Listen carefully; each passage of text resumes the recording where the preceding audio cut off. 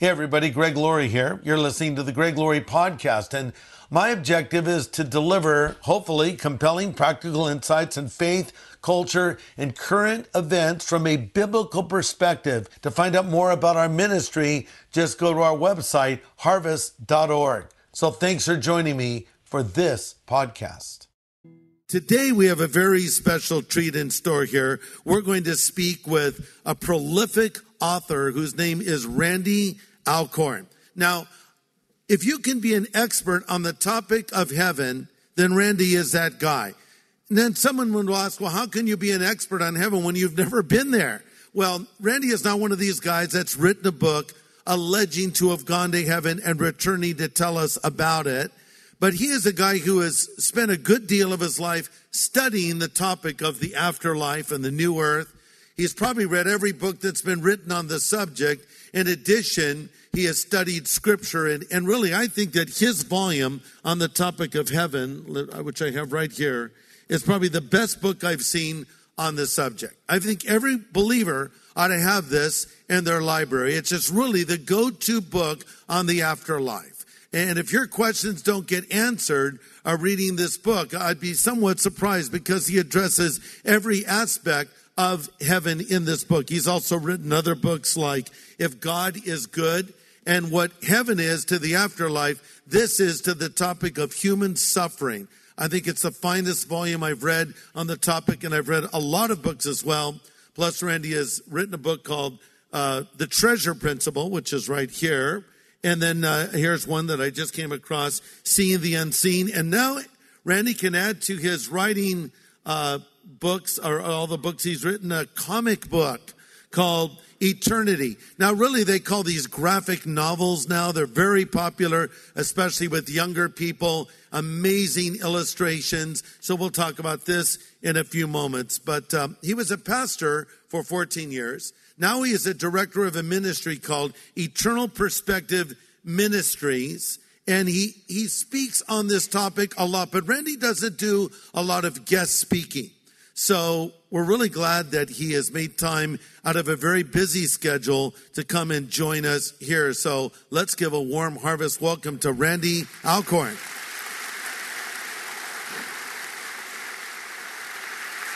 Randy, welcome. Good to have you. So, Randy, today I wanted to talk about three basic subjects. One of them is the topic of human suffering. The second one would be the afterlife, heaven, hell, what happens beyond the grave. And then finally, in light of these topics, what an eternal perspective is. You know, how do we live on this earth in light of the hope that we have as believers? And finally, I would like to talk about male pattern baldness. And this is something that you do not struggle with, but I do. Well, again, it's great to have you. We're going to have a biblical discussion. And while we're talking, let me see your Bible, if you would, please. Now, this is one beat up Bible. Look at this Bible. This is Randy Alcorn's Bible. I mean, look at this. It's been said a Bible that is falling apart is an indication of a life that isn't. Well, then your Bible is falling apart, Randy. Every page is marked. And this is obviously a very well-used Bible. So as we're going through these questions, Randy will open up the scripture. We'll be reading something together, and we invite them to join us. This is a biblical discussion. But instead of doing it from behind a pulpit, we're doing it at a desk. We're going to talk about these topics. I'd encourage you all to take notes. He'll give you a lot of references, things you'll want to go back to later. So let's dive right into the problem of pain. You know, nobody wants pain in their life. Nobody wants to suffer. But when pain shows up and moves in, you don't really have a say-so in the matter. And probably if you're talking to a non-believer, it won't be long until the question is asked in some way, shape, or form, how could a God of love allow suffering in the world? C.S. Lewis said, quote, "The problem of pain is atheism's most potent weapon against the Christian faith." But then there's the pain that the Christian faces that sometimes doesn't make sense to us as believers. And in your book, If God is Good, you write, quote, "Most of us don't give focused thought to evil and suffering until we experience them. This forces us to formulate perspective on the fly at a time when our thinking is muddled and we're exhausted and consumed by pressing issues. People who have been there will attest it's far better to think through suffering in advance. So maybe those that are listening today, things are going reasonably well. But there might be somebody listening, and they're not just here, but this will be seen by people later on the internet. It'll be heard on our radio broadcast. There would be a person listening or hearing this that is just come face to face with the worst crisis of their life. And probably the first question that's come to their mind is, why is this happening to me? So maybe a two-part question. Why is there suffering in general? And then why do Christians have to suffer? Well, great questions. And I think the Bible is clear in terms of the answers. One is that God created a world where he said, Genesis 1:31, he looked at everything he'd created and said, behold, it's very good. There was no suffering originally in the world. Suffering is the result of sin coming into the world. So sometimes people will say, well, why would a good God design the world with all of this suffering? I don't get it. And the answer is, he didn't make the world with all this suffering. He made it different than that. Then we made some choices, sin, that brought suffering into the world. Now we're living with the consequences. But the great thing is, according to the Bible, God doesn't give up. And he's still sovereign. He's still in control. Define that quickly, sovereign. Yes. What does it mean when you say God is sovereign? That God is totally in control of all things. Nothing surprises God. He has complete knowledge. He also has complete power. And sometimes we do a disservice to God by thinking that an individual human being or a demon or Satan himself can do something that totally dismantles or unravels the plan of God. But the Bible teaches that God is bigger than that. He's infinitely big. And that even when people sin, like Joseph to his brothers in Genesis 45 and again in Genesis 50, you intended it for evil, God intended it for good. He says in Genesis 45 to his brothers, God sent me down to Egypt. In other words, you did a sinful thing, but God even worked through your sinful thing to get me to the place he wanted me to be, so that many lives years later could be saved. So if you have this perspective that God loves you completely and that God is in control completely, these will be a huge perspective-giving commodity. I mean, you're able to look at life through that lens and you realize, there's a lot of evil and suffering in the world, but it is a temporary condition. If I am a child of God, if I have a relationship with Jesus Christ, I will spend eternity with him in heaven, where there will be, according to Revelation 21, he'll wipe away the tears from every eye, no more pain, no more suffering, no more death, and that's his promise. You know, it's interesting, in the book of Genesis, talking about Joseph, he said to his brothers, you meant this for evil, God meant it for good. But then you quote where Joseph said, God sent me down. Interesting, because sometimes when pain comes our way, we say, I don't know why this is happening, this is horrible. But then with the passing of time, there are seasons in life where we can look back on what was clearly a bad thing and actually say, that was a good thing, and even move from God allowed it to God did it. Right. But there are things that happen in life that never seem to be good, and they don't make sense this side of heaven, do they? They don't. And this is sometimes where we take Romans 8:28, great, wonderful verse, depending on the translation. God causes all things to work together for good to those who love God. And yet, we can take that verse, which is true, but we can share it with people at the wrong time in the wrong context. Very true. So, for instance, when your son Christopher died, if somebody came up to you, and maybe somebody did, I don't know, and said, oh, well, Greg, don't worry about it because Romans 8:28, all things work together for good, to which you're saying, don't use the word good in the same sentence with the death of my precious son. And this is what we sometimes have to be very careful of, is you can take the truth of Scripture, but there is a right time and a right way to share it.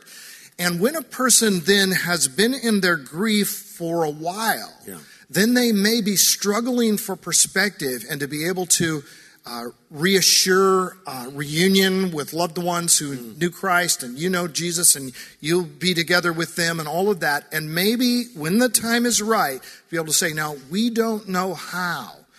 But this promise in Romans 8 applies to suffering. This whole chapter is about suffering. Yeah. And so even the things that are bad, God doesn't make the bad thing good, but he takes all the bad things together and works them in concert for a great good. Wow, that's a great insight, and I think it's so true. When you quote that verse to a person, there's a right and a wrong thing to say. I think when you're ministering to a person who has lost a loved one, less is more. I think Job's friends had it right initially when they saw Job from a distance and they began to weep with him. After our son went to be with the Lord, I spoke at a conference that I was scheduled to be at a couple of months afterwards. And Evie Tornquist was there. You ever heard of Evie? Yeah. You know, is she a popular Christian singer? I didn't even really know Evie that well, but she saw me and she started crying and hugged me. That did more for me than all the little sermonettes that people gave me, because she was just simply weeping with someone who wept. Right. I was touched that she was touched. And it was really when the counselors of Job started talking that the problems began. But coming back to what you said earlier about the devil having to get permission, you remember the story in the book of Job, there was that heavenly conversation. And as I've said jokingly sometimes, I've said to the Lord, if you're ever for a fleeting moment feeling proud of me, please don't brag on me in front of the devil, because I saw what happened to Job. Keep it to yourself, because, God's bragging on Job in heaven. Have you considered my servant Job, a perfect and upright man, one that fears God and shuns evil? The devil challenges that remark. God allows the enemy to bring a series of calamities into Job's life, but with restriction. He can't just run willy-nilly. And that's because there is a hedge around us and God knows what we can handle. But there might be someone listening to this right now and they're saying, well, I have more than I can handle. Is that possible for a Christian? Well, Scripture says that God will not test us beyond what we're able to endure, but will with the test, and that word for test, trial, temptation, it's translated different ways. Yeah. But it's the same Greek word. But he will provide a means of escape that we may be able to bear it. Now, so bearing and escape may sound different. Escape may sound like, I don't have to deal with it anymore. Get out. No, there are some lifelong pressures, suffering that we have to deal with. Johnny Erickson Tada and many other people for a lifetime or the greater part of a lifetime in a wheelchair. And so you don't think of that as a passing suffering, because it will last the rest of her life. Yes.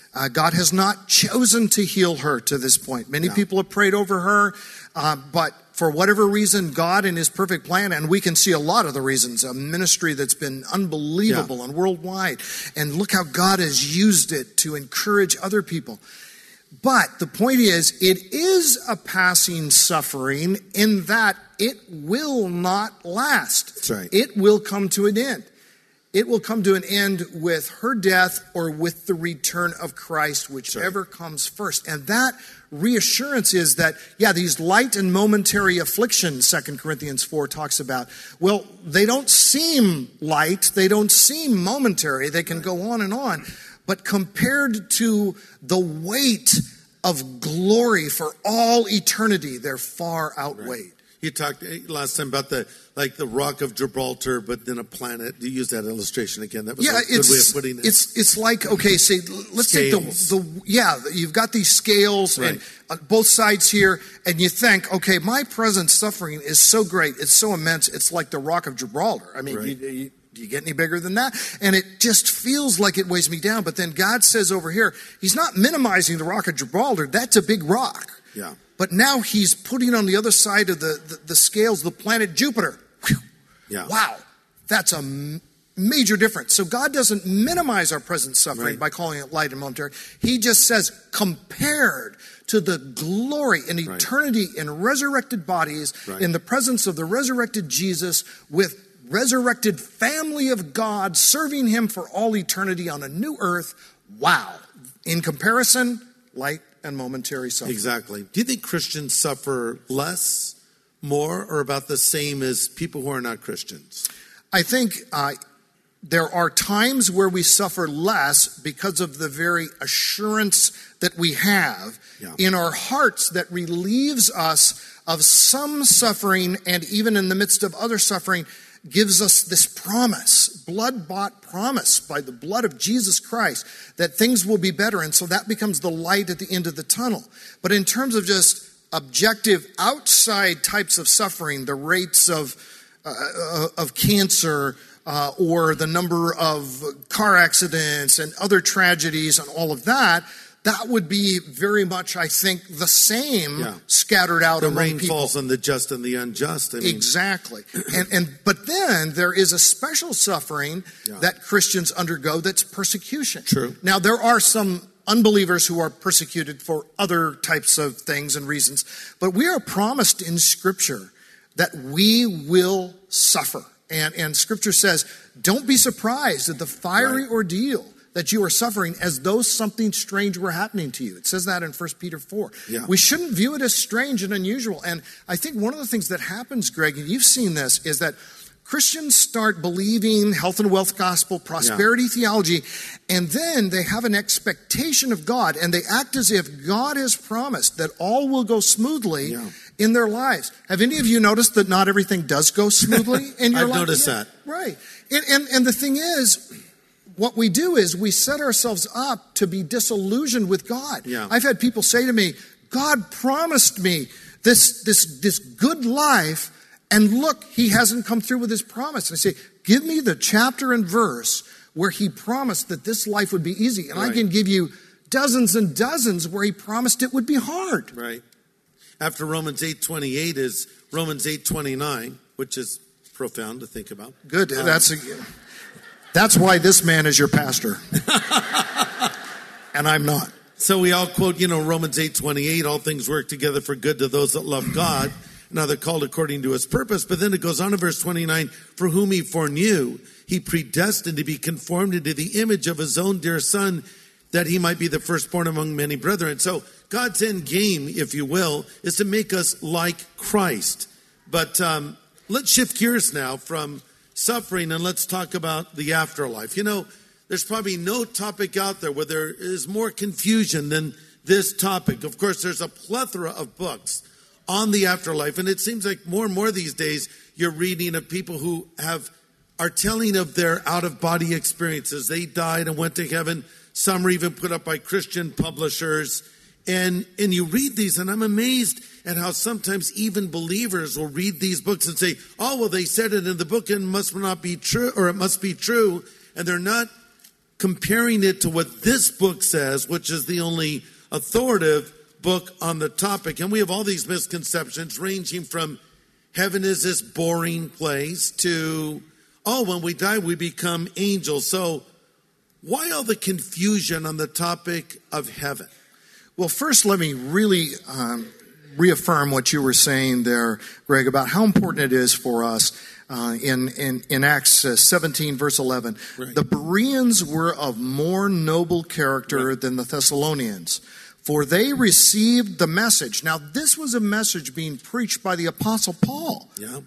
Okay, they received the message with great eagerness and examined the scriptures every day, to see if what Paul said was true. Wow. That's right. If you're going to examine the preaching of the Apostle Paul by the scriptures, everything should be examined by the scriptures. And this is why I think many of these books and many of these reports of the afterlife, we can't definitively say, since God can do anything he wants, if God wants to send somebody to heaven and then they come back, he can do that.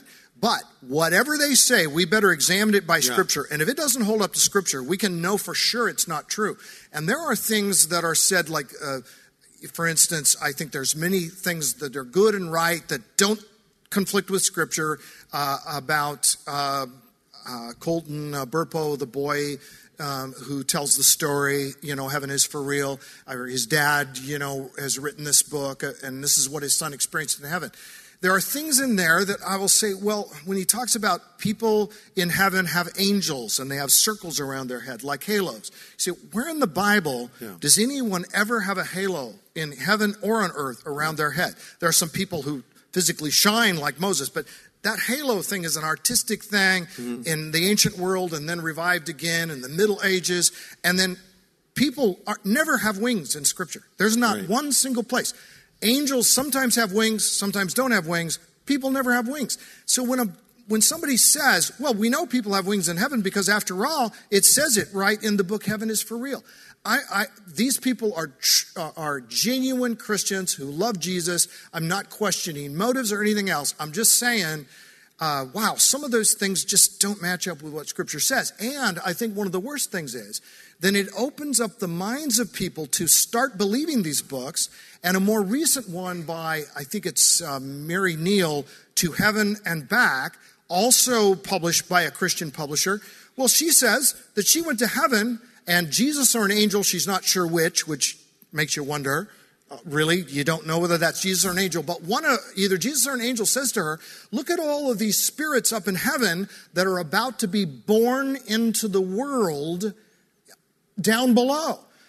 They have a right relationship with God, then they're born into the world down below and spend the rest of their lives trying to regain the relationship with God they once had as pre-existent spirits in heaven.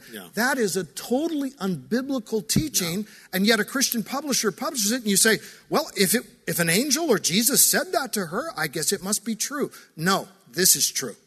That's right. Amen. That's right. So I posted on my Facebook page, I'm talking with Randy Alcorn, any questions one guy asked, and this is along the lines of what you've just said.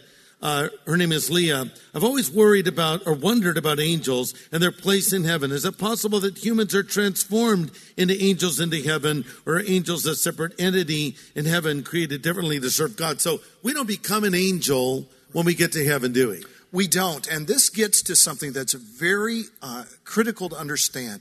There is a biblical doctrine that could be called the doctrine of continuity. And what it means is that people always remain people. We are created in God's image. We are now. We will be for all eternity. We don't become a different kind of being. We become glorified human beings, meaning we're still human. And you see that in Job 19, where he says, I know that my Redeemer lives and that I will see him. And here it is in verse 25. I know that of chapter 19 of Job. I know that my Redeemer lives and that in the end he will stand upon the earth. Interesting.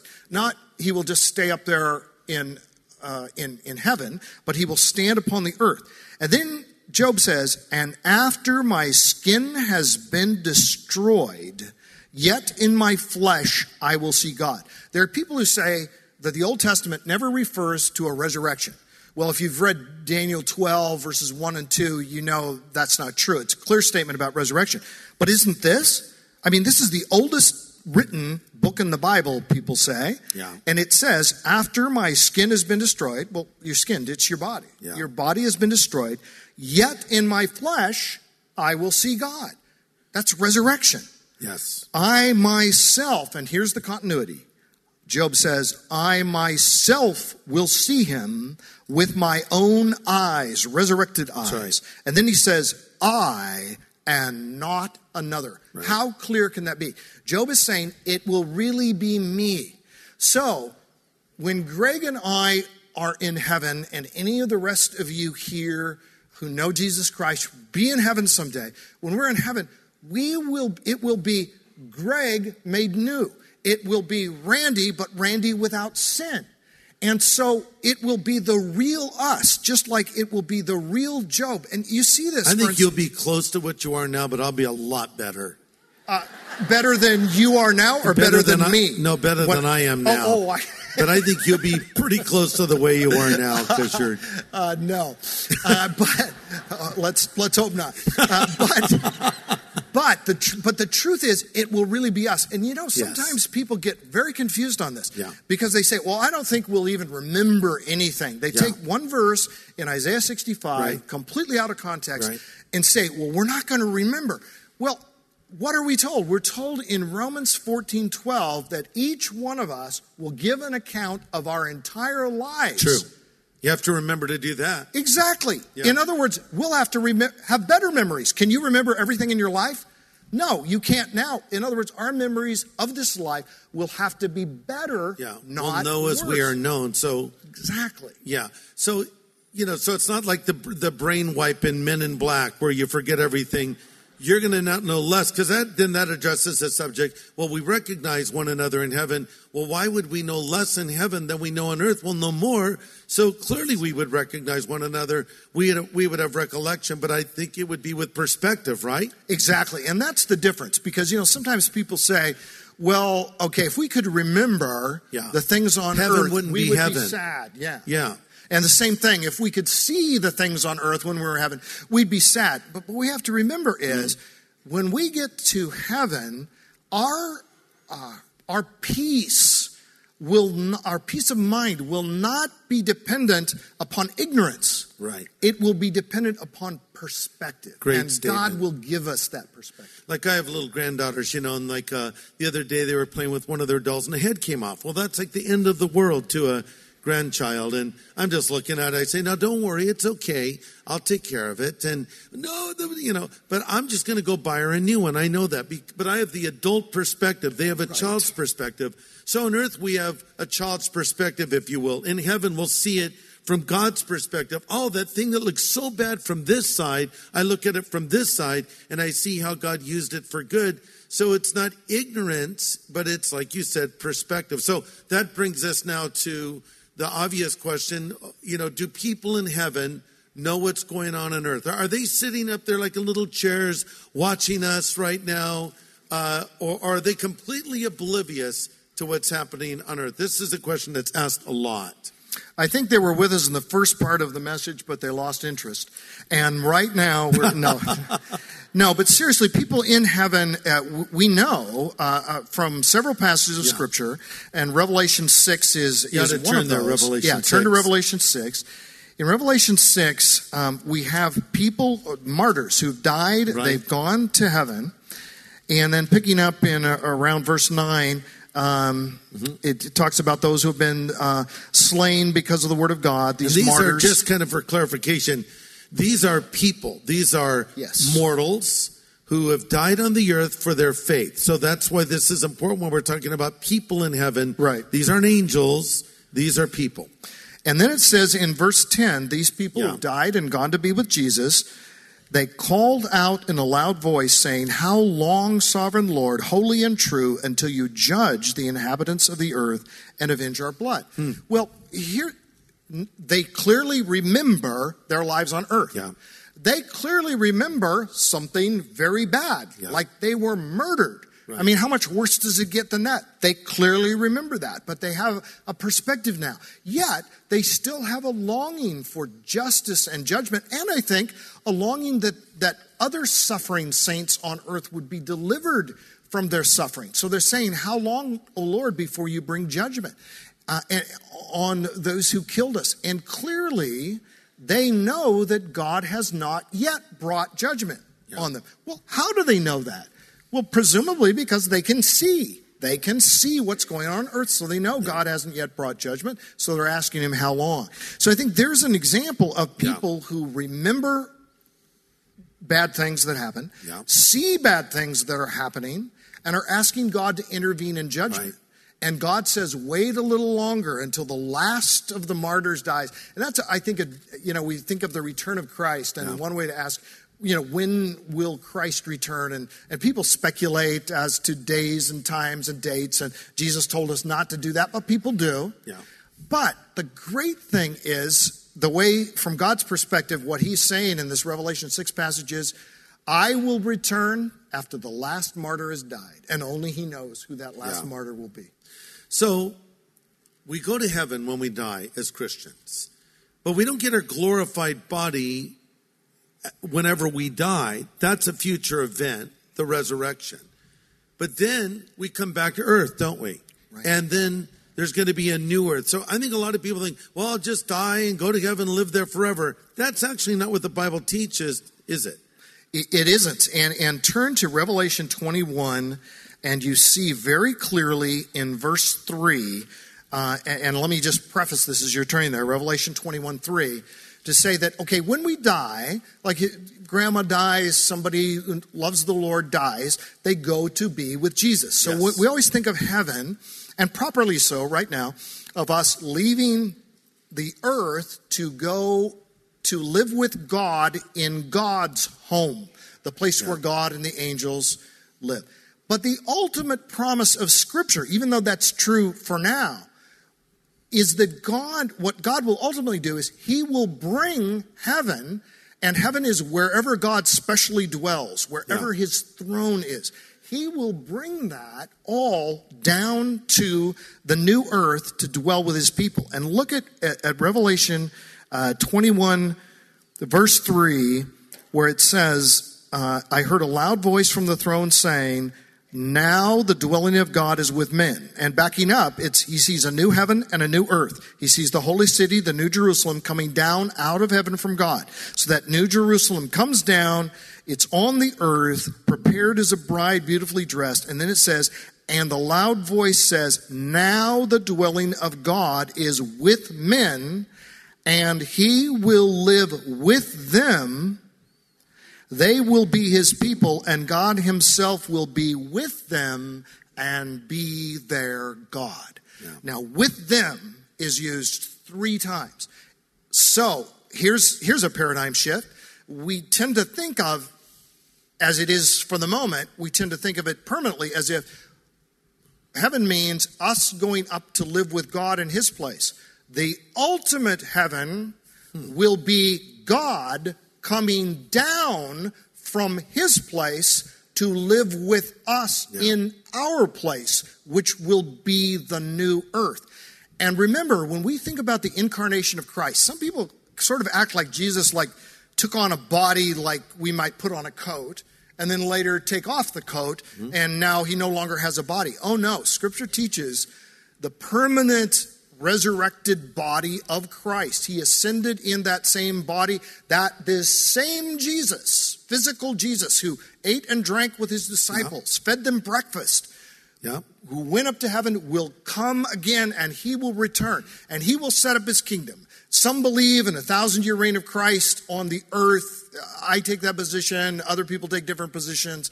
But then following that, in the new heavens and the new earth, God will bring heaven down to earth. We're told the throne of God will be there in that city. That's right. And that will be a literal heaven on earth. Now, some people try to make heaven on earth. They try to make this utopia down here. And they say, well, if we just do this and we just do that, and we improve the human race, then we'll build ourselves up to perfection and we'll conquer death. That's nonsense. None of that is going to happen. But while we won't bring heaven on earth, God promises He will bring heaven to earth. And we will reign with Him as His people. Resurrected people ruling the earth to the glory of God, just as God originally intended for Adam and Eve. And we think, well, that was a failure. Adam and Eve briefly had dominion over the earth to God's glory, and then it all went south. Right. Okay? Well, no.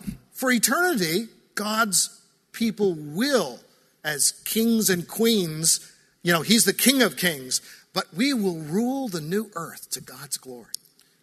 Amen. That sounds good, doesn't it? Yeah, come on. Let's talk about the eternal perspective. Okay, so we have this hope of heaven. We have the hope that heaven comes to earth in the new earth. We have the hope of a glorified body. We're going to serve the Lord. We have a future. Sometimes people seem to think that this life on earth is all we have. And so maybe they'll have their bucket list. There's a guy that wrote a book called 100 Things to Do Before You Die. And in his book, he offered this counsel, and I quote, this life is a short journey.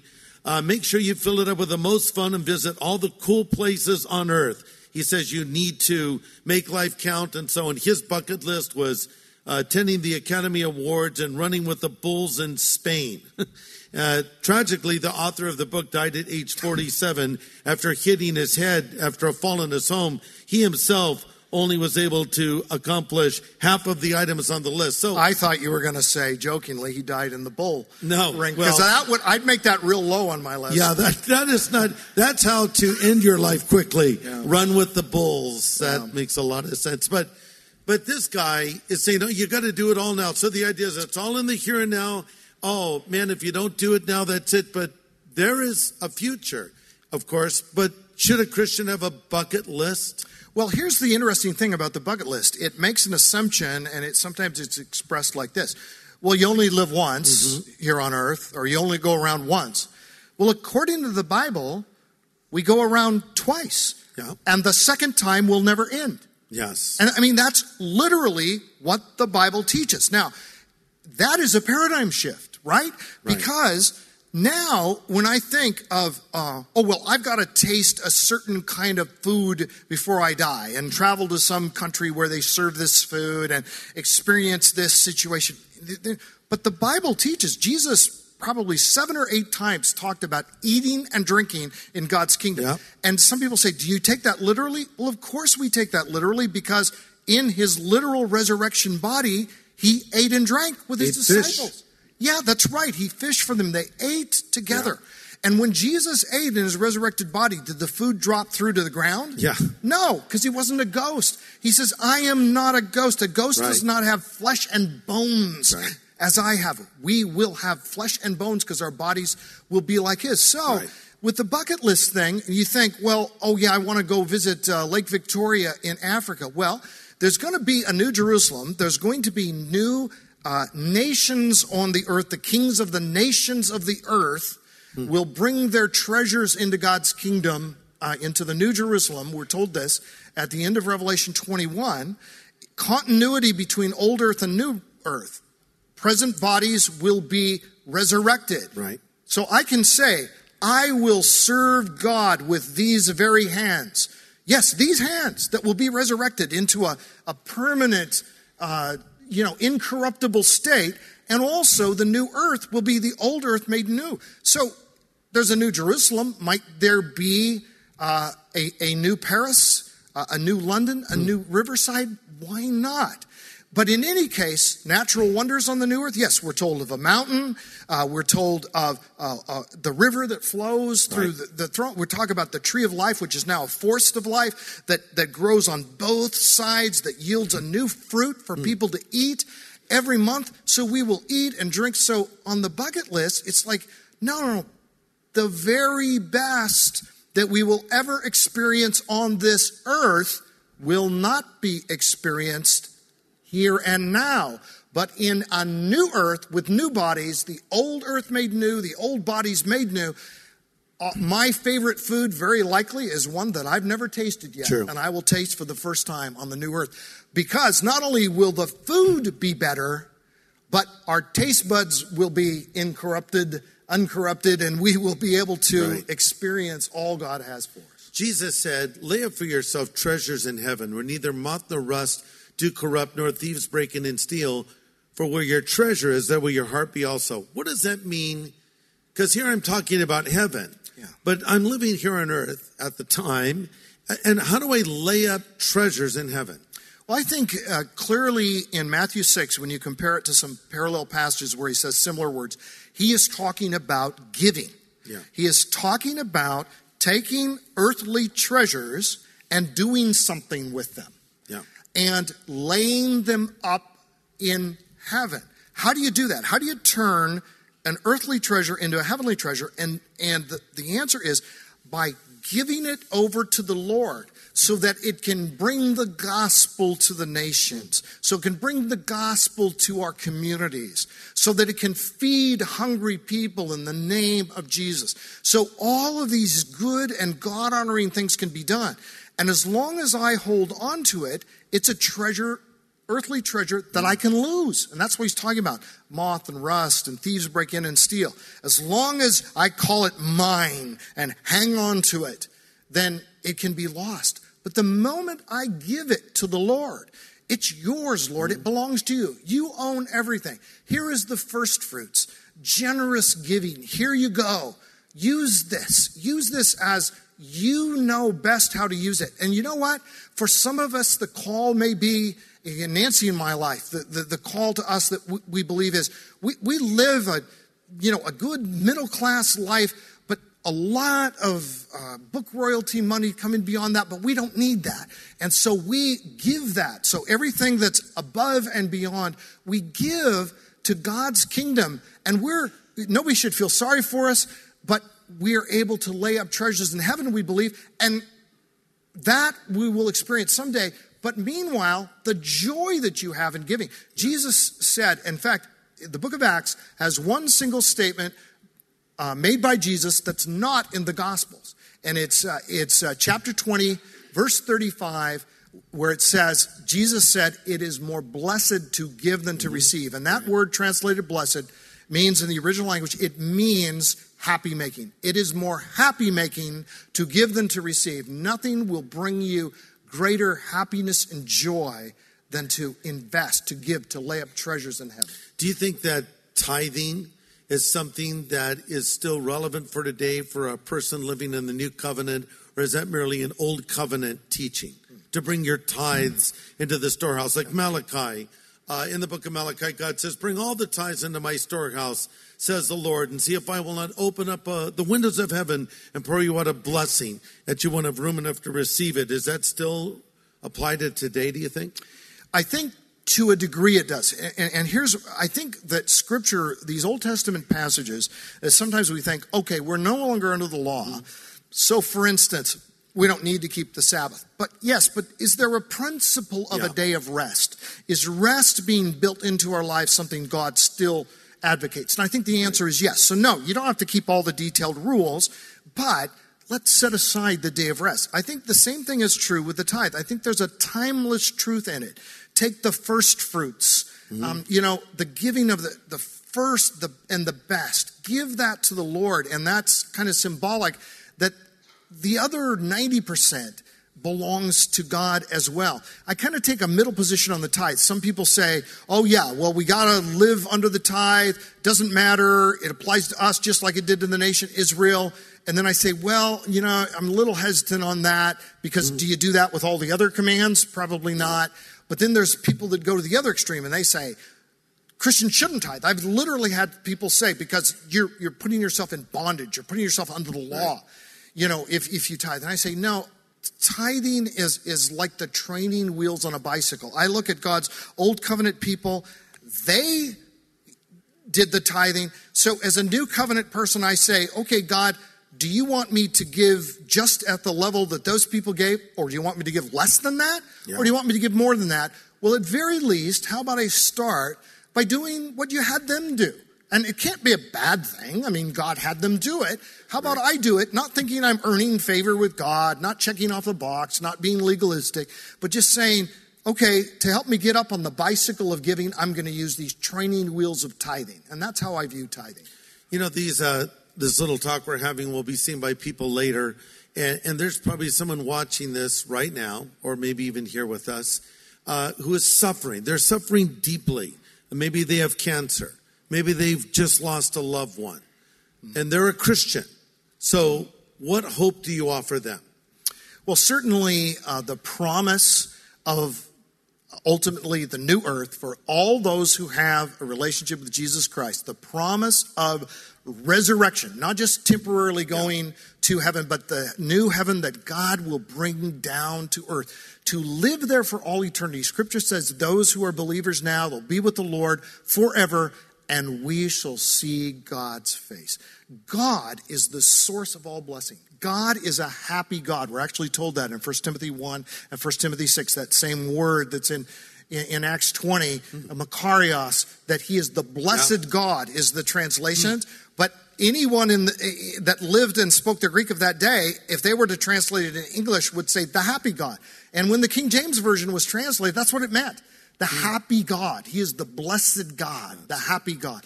And we will live with the happy God and the source of all happiness for all eternity. And we will see his face. We will enjoy his presence. Scripture says, Psalm 16:11, in your presence is fullness of joy. At your right hand are pleasures forevermore. And that, with that promise, blood-bought promise, Jesus shed his blood on the cross to gain for us that eternal happiness. And that should bring great encouragement to anyone, even in their present suffering. I have a good friend who is dying right now. And that dear woman, I've been saying her lots of verses of scripture and great quotes about heaven. And she is about to enter the presence of the Lord. And she truly has a joy, even in the midst of some serious suffering. Heaven's not the default destination of every person, though, is it? There is a hell. And Jesus spoke more about it than all the other teachers in the Bible put together. So how does one make sure that they will go to heaven when they die? How can they guarantee that? First and foremost, we need to realize there is nothing we can do to earn status before God. Right. You can't chalk up points. You don't have this little checklist. Well, if I do this, this, and this, then God will let me into heaven. If that's the way you think, you are thinking completely wrongly, and tragically, unless you change that point of view, you won't end up in heaven in the presence of God. Because Scripture says it's not by works of righteousness which we have done, but according to his mercy he saves us. For by grace you have been saved through faith, that not of yourselves. It's the gift of God, not by works, lest any man should boast. We'll have nothing to boast about. So what I have to do is recognize my moral bankruptcy, the fact that I am a sinner, that I do not deserve heaven. I actually deserve hell. But Jesus, so to speak, took hell upon himself on the cross so that I, through trusting in him and his redemptive sacrifice, will be able to experience heaven in his presence forever. That's the gospel. That's the gospel that Greg goes around preaching everywhere. That's the gospel that he preaches here. That's the gospel that has been entrusted to us. And really, in the end, what is more important than the gospel, the good news of salvation in Jesus Christ alone? That's right. That's right. I did an interview with Pastor Chuck Smith, who's in heaven now, only weeks before he died. And I said, Chuck, if you could preach one last sermon, what would your text be? And his response was John 3:16. And I said, now, why do you choose that? I think I knew the answer, but I wanted to know his reason. He said, well, it's the gospel. You know, it's the gospel in a nutshell. For God so loved the world, and he gave his only begotten Son, that whosoever believes in him should not perish, but have everlasting life. That's the hope. And for any of you that are listening or watching, and you've not put your faith in Christ, so we want you to do that today, so you can know with certainty that you will go to heaven when you die. And so I would like to close in prayer and give you that opportunity to make that commitment to Christ if you've not done that yet. So let's all pray together. Father, I pray for any here, any watching, any listening that do not yet know you, Lord. Help them to turn from their sin and put their faith in Jesus and Jesus alone, so they can know with certainty they will go to heaven when they die. And you that want Christ to come into your life, maybe you would just pray this prayer after me right where you sit. And just pray this after me. Lord Jesus, I know I'm a sinner, but I know you're a Savior. And you died on the cross for me and shed your blood and absorbed the wrath of God in my place. And then you rose again from the dead. Now come into my life, and I choose to follow you from this moment forward as Savior and Lord, as God and friend. Thank you, Lord. In Jesus' name I pray. Amen. Hey, everybody. Greg Glory here. Thanks for listening to our podcast. And to learn more about Harvest Ministries, please subscribe and consider supporting this show. Just go to harvest.org. And by the way, if you want to find out how to come into a personal relationship with God, go to knowgod.org. That's KNOWGOD.org.